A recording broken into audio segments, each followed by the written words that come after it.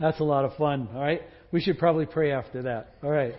Father, there's not one of us that doesn't understand that pull or lure of something that grabs our attention. And Lord, as we walk through this morning, there's some things that are deadlier than marshmallows that try to capture our attention. As we spend time thinking about it and through it, there's a bunch of different levels to this. And so we're going to take one slice of the pie, and then you have freedom to highlight the other slices as you see fit. So we give that to you, great hope in your name. Amen. All right, we're in the book of James. We're in a series called Shoe Leather Wisdom, and if you're new or visiting us, welcome. And this morning, if you want to turn there, we're in James chapter 1. And it reads like this. We're reading verses 13 through 15. Let no one say when he is tempted, I am being tempted by God, for God cannot be tempted with evil, and he himself tempts no one. We're going to come back to this verse next week and with the other verses later in James. So just know that.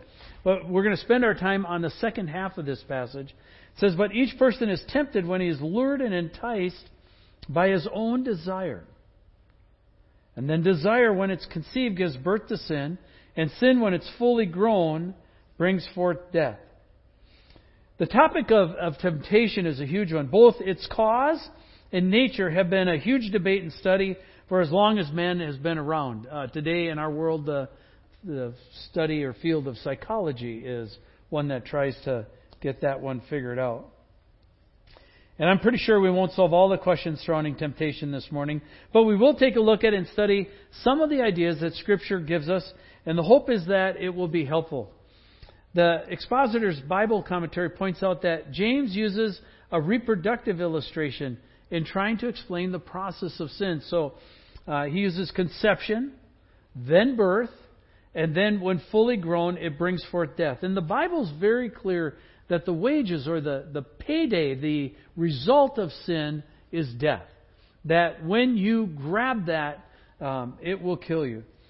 The serpent surely lied to Eve when he said, you shall not die. Right?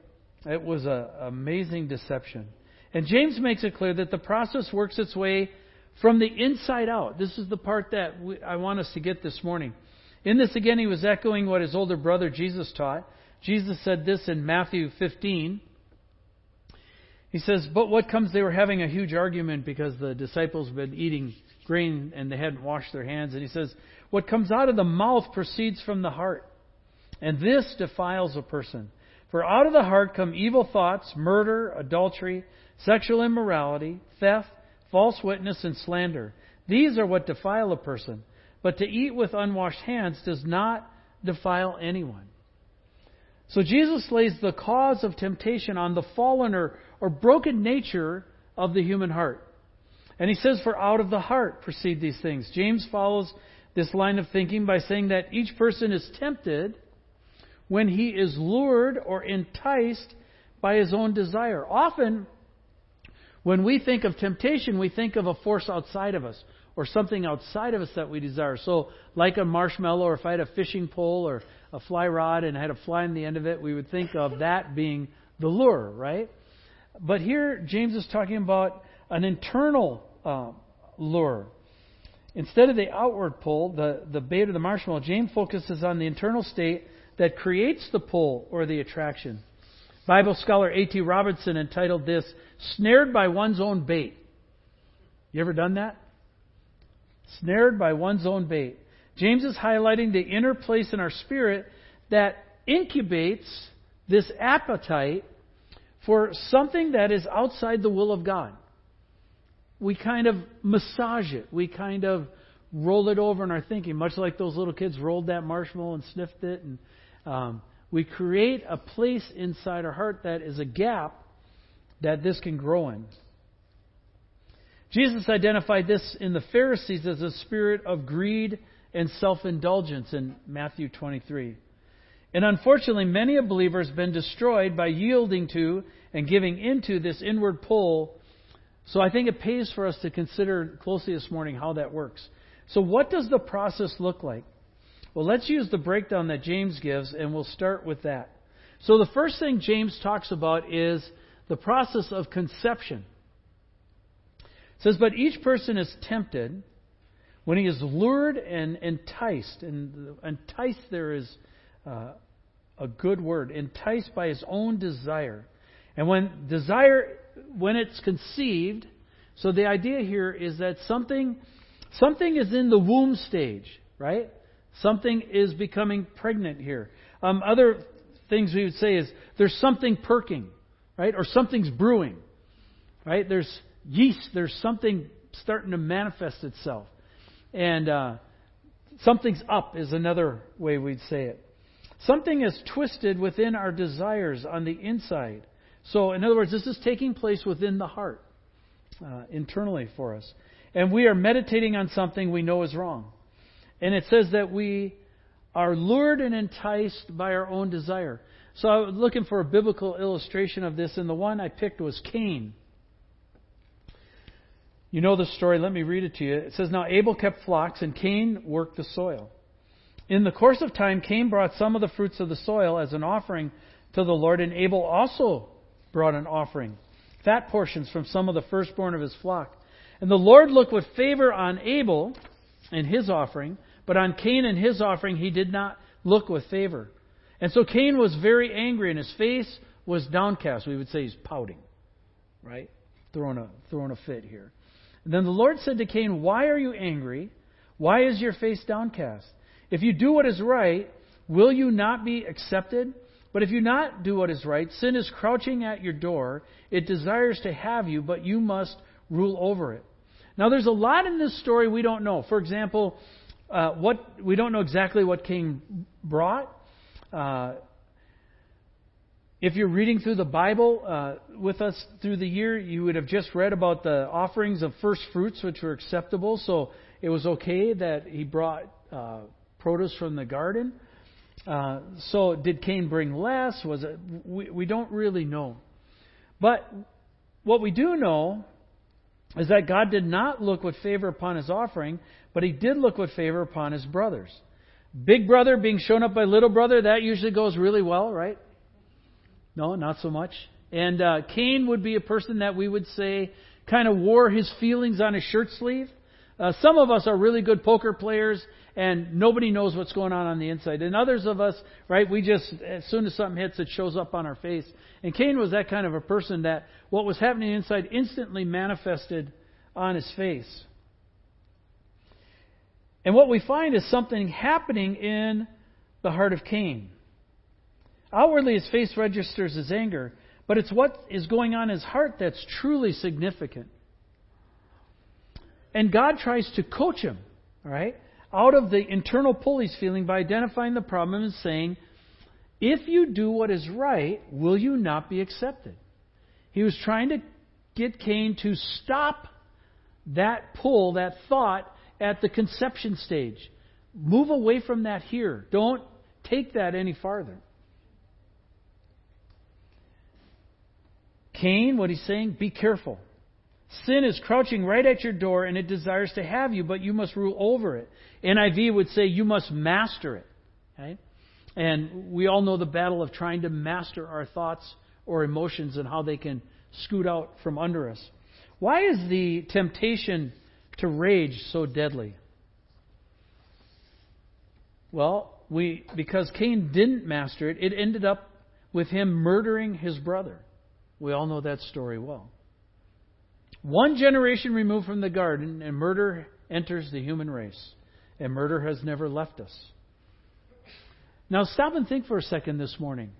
How would history be different if Cain had responded to the Lord's coaching and killed that thought at the conception stage and it hadn't gone any farther? Just think about that. How would history be different if Cain had killed that thought at the conception stage and not taken it any farther?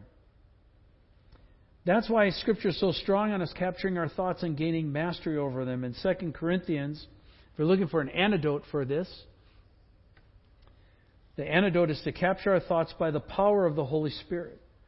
For though we walk in the flesh, we are not waging war according to the flesh, for the weapons of our warfare are not of the flesh, but have divine power to destroy strongholds. We destroy arguments and every lofty opinion raised against the knowledge of God and take every thought captive to obey Christ, being ready to punish every disobedience when your obedience is complete. Now, most of us, when this passage is when we're thinking about it, think about the outward battle, the battles out there, the pressures out there, the strongholds out there, and I have to battle those things out there. But think of it internally. Think about the battle that goes on in your flesh within your own body, within your own mind.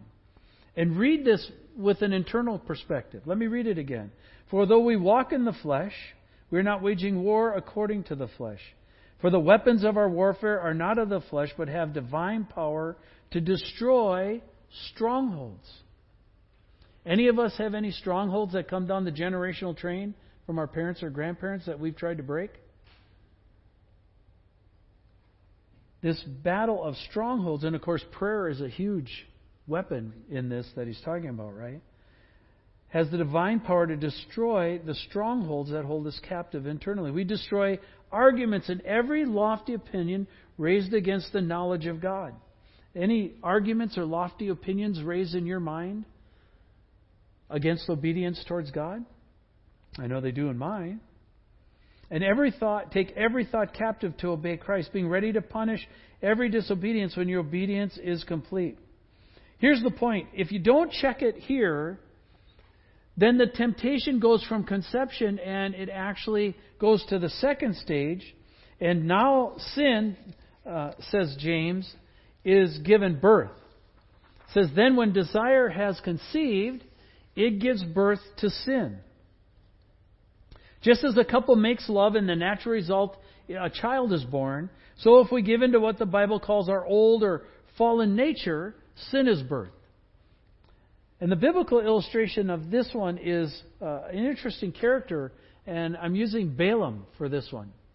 Many of us remember Balaam as the guy who beat his donkey, and then the donkey talked to him, right? And it's kind of a funny story, and we kind of laugh about it, and being Balaam's donkey, and there's other modifications of that phrase, right? And it's kind of that. But the story of Balaam is intriguing. And why it's intriguing is that what you find is that Balaam is a prophet of the Lord, and he speaks for the Lord. And Balak, king of Moab, sees Israel come into the land, and so he wants to curse them so they can beat him in battle. And so Balak goes to get Balaam, and he says, come and curse this people for me. And so he sends a retinue, some representatives of his government, and they come with gifts, and they said, you come. And Balaam says, let me go pray about it. I'll come back to you in the morning. And he comes back in the morning and says, I can't say a word against that people. Just, you're going to have to go back. Even if he were to offer me silver and gold, I wouldn't be able to take it. Balak isn't set with that answer, so he gets a bigger, more impressive ambassadors group, and they go and they say, you've got to come. And he goes and prays again, and he says, no, even if he offered me his entire castle of silver and gold, I couldn't do it. Right? And so when you're thinking of Balaam, he sounds like a really godly guy. He sounds like a pretty righteous guy, and he tracks pretty straight. But then later on, you find out that in the course of all this, he seeks the Lord, and the Lord tells him, you can go. And on the way to Balak is this story of where the donkey sees the angel of the Lord. He's waving, trying to get away, and he presses it against the wall, crushes Balaam's foot. Balaam goes in the field, sits down, and Balaam just beats his donkey to tar. And then the donkey says, hey, have I ever been in the habit of doing this to you? Right? You know you're in trouble when a donkey's talking to you, right? And then Balaam's eyes are open, and he sees the angel of the Lord, and he realizes, I'm dead meat. I'll go back if you want me to. And God says, no, go, but only say this. What God was doing there was He was intercepting something that was already in Balaam that doesn't come out in the text till later on. There was a good part to Balaam, and there was a bad part to Balaam. And God was trying to intercept the bad part because He knew that sin had been birthed in him as a man. So Balaam goes and he prophesies, and instead of cursing Israel, Balaam blesses them 4 times. And in the last one, he actually sees the coming of Jesus as Messiah. Here's what he says. He says, I see Him, but not now. I behold him, but not near. A star will come out of Jacob, and a scepter will rise out of Israel, and he will crush the foreheads of his enemies. Can you imagine that? He saw that way back in the day. But again, God had caught something in Balaam that was wrong. And what was wrong was Balaam's heart. How do we know that there was something wrong with his heart? Well, he did bless Israel. He did 4 times pronounce blessing on Israel, right? And obeyed the Lord that way. But later on what we find out is that he was the same one who told Moab how to mess Israel up by having their women seduce the men and cause massive havoc in the incident known as Baal of Peor. So he did his official religious thing, did it right, but then later, behind the scenes, said, hey, you're never going to get them that way, but here's a way you could get them. If you really want to, you could seduce them and get them over and get into Moloch worship, and that's where they cast children in the arms of idols that were on fire and all that stuff. And so it broke out in the camp, and the camp went crazy. And then this is the story of where a man and woman actually came running through the camp, ran into a tent to shack up together, and Phinehas took a spear and drove the spear through the guy and the gal and stopped the play. It's an intense story, okay? And it's a quite intense story. And God called Phinehas' acts really righteous. And what you find out is that then Israel attacks Balak, and then not only is Balak in his kingdom overthrown and killed, but Balaam is killed as well. All right? Because he had operated on a what we would call a divided nature, divided heart. It had birthed sin in him. Right? And this is a picture for us. This is a picture for us of those of us at church. And we're here this morning looking really righteous and we do the Lord's things. But during the week we're cultivating something that shouldn't be cultivated. In Balaam's case, it was immorality. How did he know how to counsel immorality? Because he was participating in it himself, more than likely. He knew exactly what to tell him how to do and what would get him. Why? Because he was practicing it. And so Balaam was divided. Sin had been birthed in him, and it was wrecking what... It didn't mean God couldn't use him. It just simply meant he was starting to totter out of balance, and eventually it cost him his life. You know, and we can sin and get away with it, but it doesn't always work, right? This could very well be us today in church this morning, but cherishing something sinful at the same time.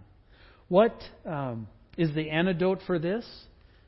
The antidote for this is to put off the old man and put on the new man. This is both found in Ephesians 4 and Colossians 3. I grabbed the Ephesians 4 passage, but Paul's talking that assuming you've heard of him and were taught in him, as the truth is in Jesus, to put off your old self, which belongs to your former manner of life, and is corrupt through, and here's the term Paul uses. What's the word up there? Deceitful desires. We have to be on guard for deceitful desires, and to be renewed in the spirit of your minds, and to put on the new self, created after the likeness of God in true righteousness and holiness. Here's what Scripture's trying to say. You can't have both at the same time. So it'd be like, let's say it's a hot, muggy day, you're out in the yard digging up ground and dirt and all that stuff, and you're just a hot, putrid mess by the time you come in. You have a big event that night. Maybe it's a business thing, or maybe it's a date night with your wife or with your husband, or maybe you're going to go hang out with a bunch of friends, and you're short on time. So what you do is you don't really take your shower, wash up. You just throw some cologne on, put a brand new shirt over, and go out to the party. Right? It won't be too long before the people at the party notice something. Oh, right? What's the problem? You look like you have new clothes on, but what do you smell like? The old man, right? You ever heard people say, man, I liked them till I got close to them, and then I didn't like them so much because they started to see our old man or our fallen nature. And what Scripture's saying is we have to get to the point where we wash ourselves, right? Take a shower. You don't put the new clothes on until you take a shower. Once you take the shower, you can put the new clothes on. And what's that process called in Scripture? That's called confession. If we get to the second stage where there's actual sin, then we've got to be in a place where we confess that sin. We have to get washed by the blood of Christ to get cleansed of that so that we can put the new man on and walk away from the old man. Balaam liked to wear both at the same time. And it was a deadly combination for him. And speaking of that, it's really important to talk just a minute here about the power of a good conscience. In 1 Timothy, Paul says, the aim of our charge is love that issues from a pure heart and a good conscience and a sincere faith. We don't talk about conscience much these days anymore. But that used to be always, remember the picture of the little devil on one shoulder and the little angel on the other shoulder, and they would talk, and then the person was trying to decide which voice they were going to listen to, right? If you go back real old school, old Disney, Jiminy Cricket. Remember Jiminy Cricket and Pinocchio? And he was Pinocchio's conscience. And remember how Pinocchio tried to get rid of his conscience.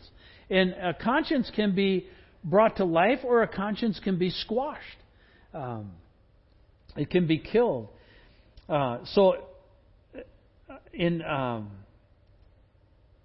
Oh gosh, I lost the passage here. Sorry. Now the Spirit expressly says that in later times some will depart from the faith by devoting themselves to deceitful spirits. There's that term again. In other words, there's a deception that we are prone to that if we don't pay attention to them, bursts sin, and then it brings forth death. It says, deceitful spirits and teaching of demons through the insincerity of liars whose consciences have been seared. The best way to, gals, you would know this from curling irons or irons, right? Wow! Right? And you kind of brand yourself. It says our consciences can be seared like that, or they can be deadened or dulled or taken on. So the goal is to craft a good conscience. Not an overactive conscience that's way out of tilt, not one that is dead and can't respond to sin, but one that accurately responds when you're thinking of doing something wrong. Rob Henry, our senior youth director, he gave announcements this morning, was saying this week that if you do something wrong and you feel bad, that's good. Right? And we've forgotten that. We've forgotten that our conscience is supposed to help us make choices towards godliness and towards the new man, and that it's supposed to alert us when the old man is trying to rise up on the inside of us. Well, if we don't take care of it at the conscience or the confession stage, then we go into the third stage, and that's the maturation of sin. It says, James says, when sin is fully grown, it brings forth death. The biblical illustration I picked for this is Ananias and Sapphira. You know that story well. It says, now a man named Ananias, together with his wife Sapphira, also sold a piece of property. They were copying something that Barnabas had done, but with a twist. With his wife's full knowledge, he kept back part of the money for himself, but brought the rest and put it at the apostles' feet. And then Peter said, Ananias, how is it that Satan has so filled your heart that you have lied to the Holy Spirit? Notice Peter identifies the internal issue that's gone on here. Ananias has bought into a plan that came from Satan, and he lied to the Holy Spirit. And you've kept for yourself some of the money you received from the land. Didn't it belong to you before it was sold? And after it was sold, wasn't the money at your disposal? What made you think of doing such a thing? This is the old devil made me do it, right? You have not lied just to human beings, but to God. When Ananias heard this, he fell down and died. And great fear seized all who heard what had happened. And then some young men came forward, wrapped up his body, and carried him out and buried him. About 3 hours later, so there's a second chance here, right? Apparently his wife didn't know. Somehow she hadn't heard. And she comes walking in to talk to Peter, assuming her husband must be off on an errand somewhere, not knowing what had happened. And Peter asked her, tell me, is this the price you and Ananias got for the land? Yes, she said, that is the price. Peter said to her, how could you conspire to test the Spirit of the Lord? Listen, the feet of the men who buried your husband are at the door, and they will carry you out also. At that moment she fell down at his feet and died. And then the young men came in, and finding her dead, carried her out and buried her beside her husband. And great fear seized the whole church and all who heard about these events. Now, if you think about this, what Ananias and Sapphira did really isn't all that much different than stuff we do. Right? I mean, we've all fibbed on stuff. We've all fudged on certain things. And we've rationalized it or justified it. Most of the time, people don't fall down dead, so we kind of think, oh, I get away with it. Right? But notice how Ananias and Sapphira are stuck to their plan. Okay? They were not going to budge from the plan that they came up with, even though the Holy Spirit warned them that they were lying and that what they were doing is wrong. They decided to stay with it anyways. And the point is that cost them their life. Now, as I mentioned, we've sinned like that, but we're walking around going, well, we haven't died yet and nobody else has, so it can't be that bad, right? We must be okay, and it really isn't going to affect us. But there's a lot of kinds of death besides just physical death. There's financial death. We call that bankruptcy. There's emotional death, right? We say someone lost their mind. Somebody, they're not the same anymore. They've tipped, right? There is the death of hope. Our culture's being swallowed up in despair and depression right now. There's the death of a marriage. We call that divorce. There's the death of the future. My inheritance, my rewards are taken away. And there's spiritual death. I may be walking and alive as a human, but spiritually I'm dead inside my heart. There's a lot of different kinds of death that can happen. And here's the point. Satan doesn't care how he kills us. He just cares that he kills us.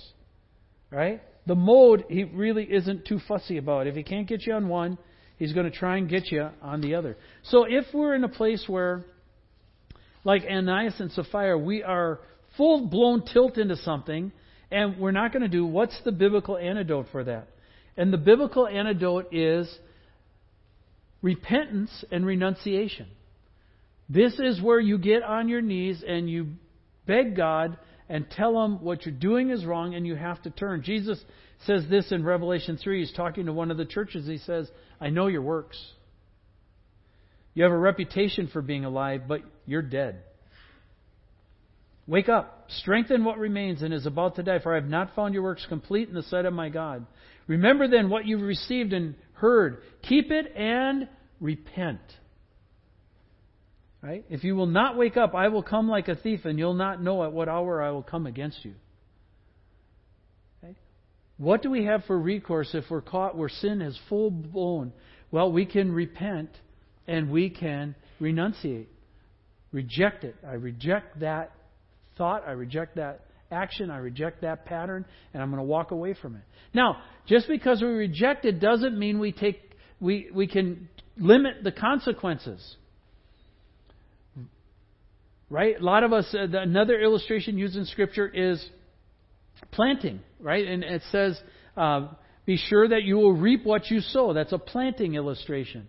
So a lot of us reap stuff and then we pray for crop failure. Right? That it never sticks its heads up. But it tends to. Scripture says, be sure your sins will find you out. And that's why we should be a people of repentance. We should come before God and throw ourselves at Him. Now, I want to end on a positive note, and I don't want Satan to be able to beat us up and take us out. So the question this morning then would be, how do you get a good conscience? Right? If a good conscience really helps, and if a good conscience can help us cut it off at the thought level, or a good conscience can help us at the confession stage where we need to go to somebody else and say, hey, look, I'm blowing it and I've got to talk to somebody. I've got to pray with someone. Or we get to the full-blown repentance mode where, it's already carried out, but I've got to come. What I did was wrong and I've got to renounce it. How do we get a good conscience? Well, in Romans 1, or in Romans 12, 1 and 2, it says this, and you know these verses well. Therefore, I urge you, brothers and sisters, in view of God's mercy. We sung about His mercy this morning. Right? We talked about how His mercy removes our shame. And we talked about how when we come back, He washes us. And in that Hebrews passage, it talked about Jesus also was tempted just like us. So therefore, He can understand the battle. And if we turn to Him, and all of these things are turned back to Jesus, turn back to Jesus, turn back to Jesus. And when you get sideways, turn back to Jesus. Satan tries to tell us, you can't go back. Your sin's too bad. He can't forgive that. Or even if He forgives it, you'll never be clean again. You'll never be washed again. That's not true. Jesus knows. Go back to Jesus. Right? Go back, cutting off the thoughts. Go back with confession. Go back with repentance. Go back to the Lord. He says, in view of God's mercy, to offer your bodies as a living sacrifice. Part of your body is what? Your mind. Right? Give your mind to God as your living sacrifice. Your mind works right now. Okay? You don't have Alzheimer's. You don't have dementia. It works. Use it while you can. Because there may come a day when it won't. Right? Use it while you can. Use your mind. Give it to God as a living sacrifice, holy and pleasing to God. This is your true and proper worship. Do not conform to the pattern of this world. What's the pattern of this world? To rage against God's authority. To rage against His presence. Right? Don't conform to that. But be transformed by what?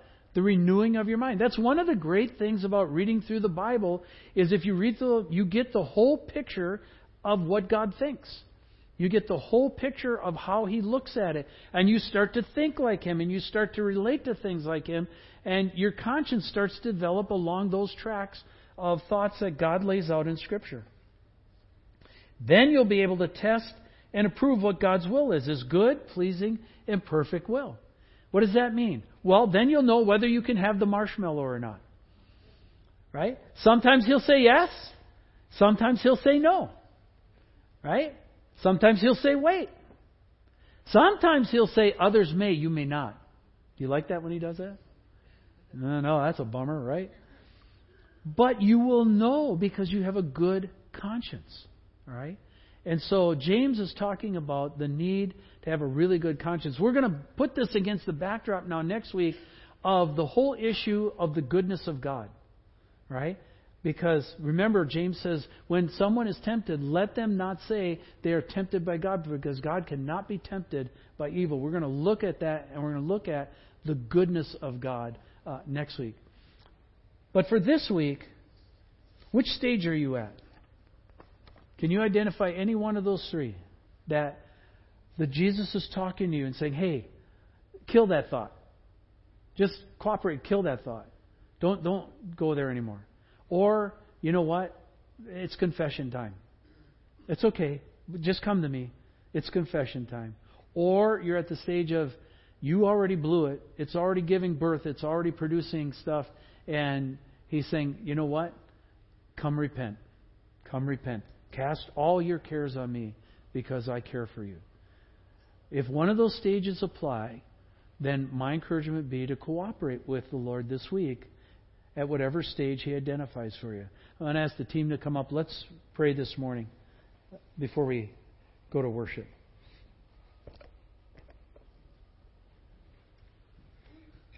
Father, we live in a deceitful culture. A culture that says you don't matter, and a culture that says we can do anything we want. A culture that says we're our own bosses of our bodies, and that only we have the right to our bodies and nobody else does. A culture that says you don't exist, and a culture that says you're not important. And all of us know what it's like with that internal sticky, sweet pull inside that says, this is better than what God has for you.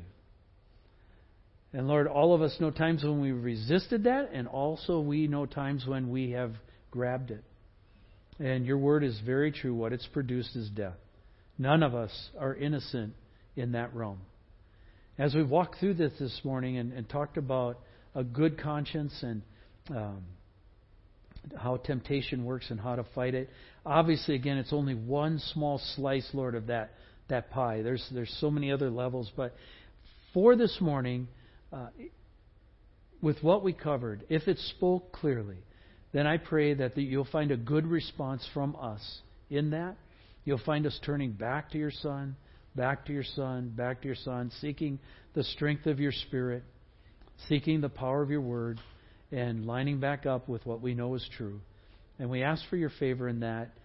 We're pretty weak. Please give us your strength. And we ask this in your name. Amen.